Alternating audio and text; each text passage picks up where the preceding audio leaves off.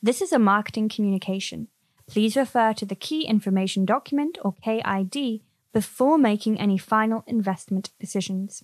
Investing involves risk. The value of an investment and the income from it may fall as well as rise, and investors might not get back the full amount invested. Past performance does not predict future returns. The mention of any particular security or strategy should not be considered as a recommendation. For further information on the Brunner Trust, please go to www.brunner.co.uk.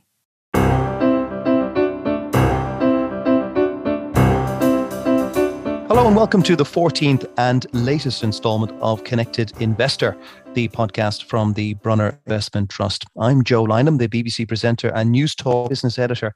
We're going to take a look at what Brunner investors should expect in 2023 after all the turbulence and shocks of last year. We will look at how that might affect you, the markets, and of course, the Brunner Investment Fund. And we're joined, as usual, by the portfolio manager of the Brunner Investment Trust, and that is Christian Schneider. Hello, Christian. Guten Tag. Hello. Good to see you again. Hi there.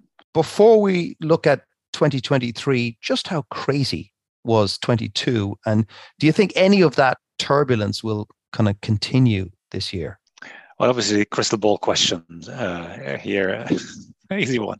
Yeah, of course, with two big negative surprises last year. The first one was the war in Ukraine, which I hope clearly not repeating or kind of for long this year. So hopefully that is coming quiet at some point. The second one was clearly the recognition that inflation is here to stay for a while, or at least for 2022. So central banks started their fight against inflation in earnest with the Fed keep starting to raise rates, and the ECB to follow by mid-year. So almost all central banks around the world, Bank of England as well, joining in even earlier than the ECB. So almost all central banks around the world are currently in a fight against inflation, except Japan. See how that kind of trickles into 2023 and how that progresses. The interesting thing about inflation is it went up very fast and it seemed to catch a few of the central banks out, including and especially the European Central Bank. But inflation is retreating now, notably in the Eurozone. And I just wonder whether inflation will fall back as quickly as it went up last year. That's a good question. We as a house think that inflation is a bit more persistent and not at these levels that we're seeing right now. A couple of good reasons why inflation is coming down. And the most important one is simply base effects, right? So think of the price of oil in 2021, it was around 50-ish. It ran up to 100. That was a 100% increase, of course. In order to have another 100% increase and have the same impact, it would need to double again from 100 to 200. And it hasn't happened, basically. And this is true for many commodity prices across the board that are trickling into consumer prices over time. So clearly there's a base effect at work here, bringing inflation down.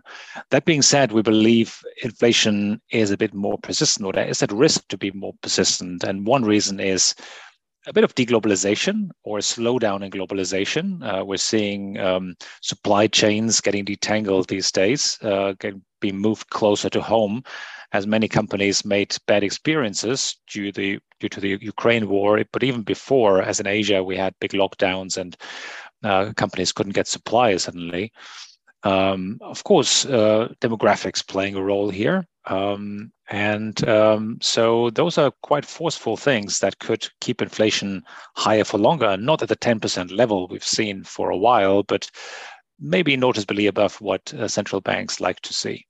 Yeah, core inflation is the key one, isn't it, Christian? Core inflation strips out the volatile stuff, such as energy prices. And if that stays high, then inflation will stay important for central banks. Do you think that by the end of this year that interest rates may start to go down, possibly in the US, and they might pause in Europe? Yeah, very decisive question for markets generally, not only equity markets. And I think the key to answering the question is in the assessment whether we get a recession, and what kind of a recession do we get in 2023 if we get one. So central banks in the fight against inflation clearly trying to slow down aggregate demand in the global economy. That's a key point. Now, of course, as interest rates are rising, that is increasing the cost for mortgages, is curtailing people's wallets quite a lot, and kind of putting a lid on company spending out there. So you want to have an investment decision, buying a new machine, you have to finance that, it's getting more expensive, you think twice about that. So it can have an impact, a significant impact on the economic growth in 2023. And I think the consensus is for some sort of a recession in many markets out there. Now, the key is, how deep will this recession be? And will it bring inflation down more so that central banks are forced to switch from inflation fighting to be more supportive on the economy? Remains to be seen. Currently, signs are the recession could be a bit more shallow. That's what kind of the latest data points would suggest. But guessing the economy is a very difficult exercise. And in the management of the Bronner Trust, we pick stocks and don't waste too much time in getting the guess on the economy right, typically. Yeah, because you're never going to get it always right. Are there any sectors or any industries that you think we should watch closely this year, Christian? Well, plenty of them. I mean, interest rates and the recession question can have an impact on many industries. Cyclical industries, just to name a few: materials, industrials, financials. If we have a recession, typically you have a load of bad loans on the bank's balance sheet, and so on and so forth. That will be quite decisive for those industries. The question about the rate progression from here on can have quite an impact on the value versus growth discussion that was driving markets last year. We discussed it in previous podcasts quite intensively, as higher rates, higher discount rates served as a headwind to growth stocks and tailwind for value stocks last year. That could turn. It could turn. For the Bronner Trust, we're trying to be kind of as neutral on this, trying to provide our clients with an all-weather kind of investment approach.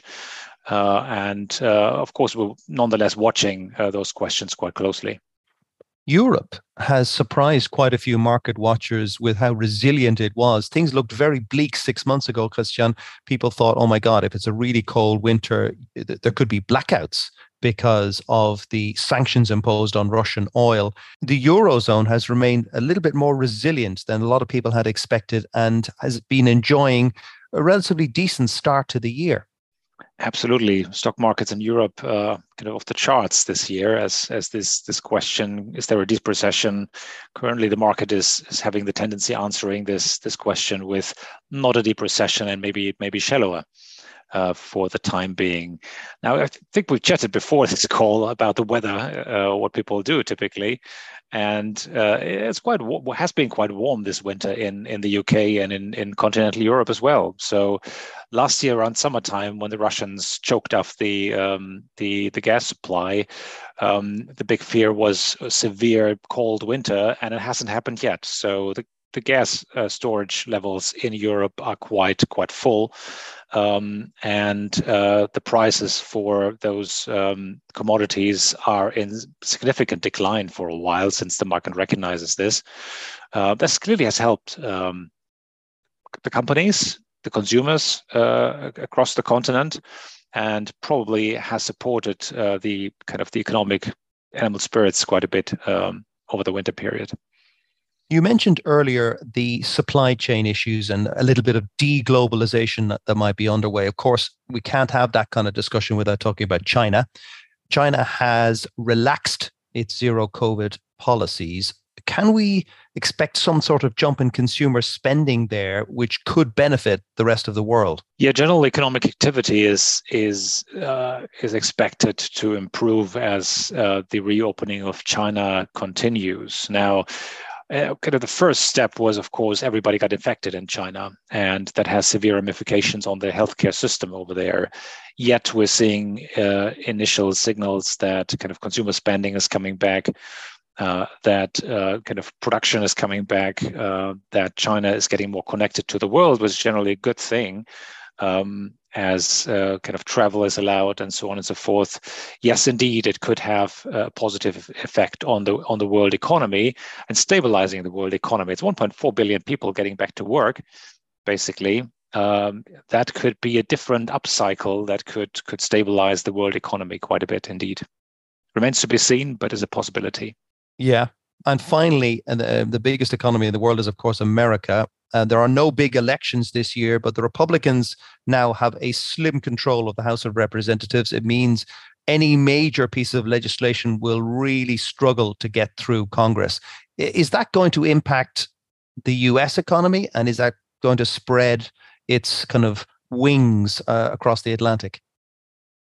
Yeah, we know these gridlocks from kind of historical times quite often. So it's quite the norm that once a president is elected during the midterm elections, and they are losing either the Senate or the House of Representatives, and so the kind of gridlock situation is quite common, actually. Now, what could lead to is that we run into a gridlock on budget. As you know, there is a budget ceiling in the US, and the Democrats are currently, and finance ministers, pledging to increase that limit, with the Republicans clearly forcefully opposing this increase.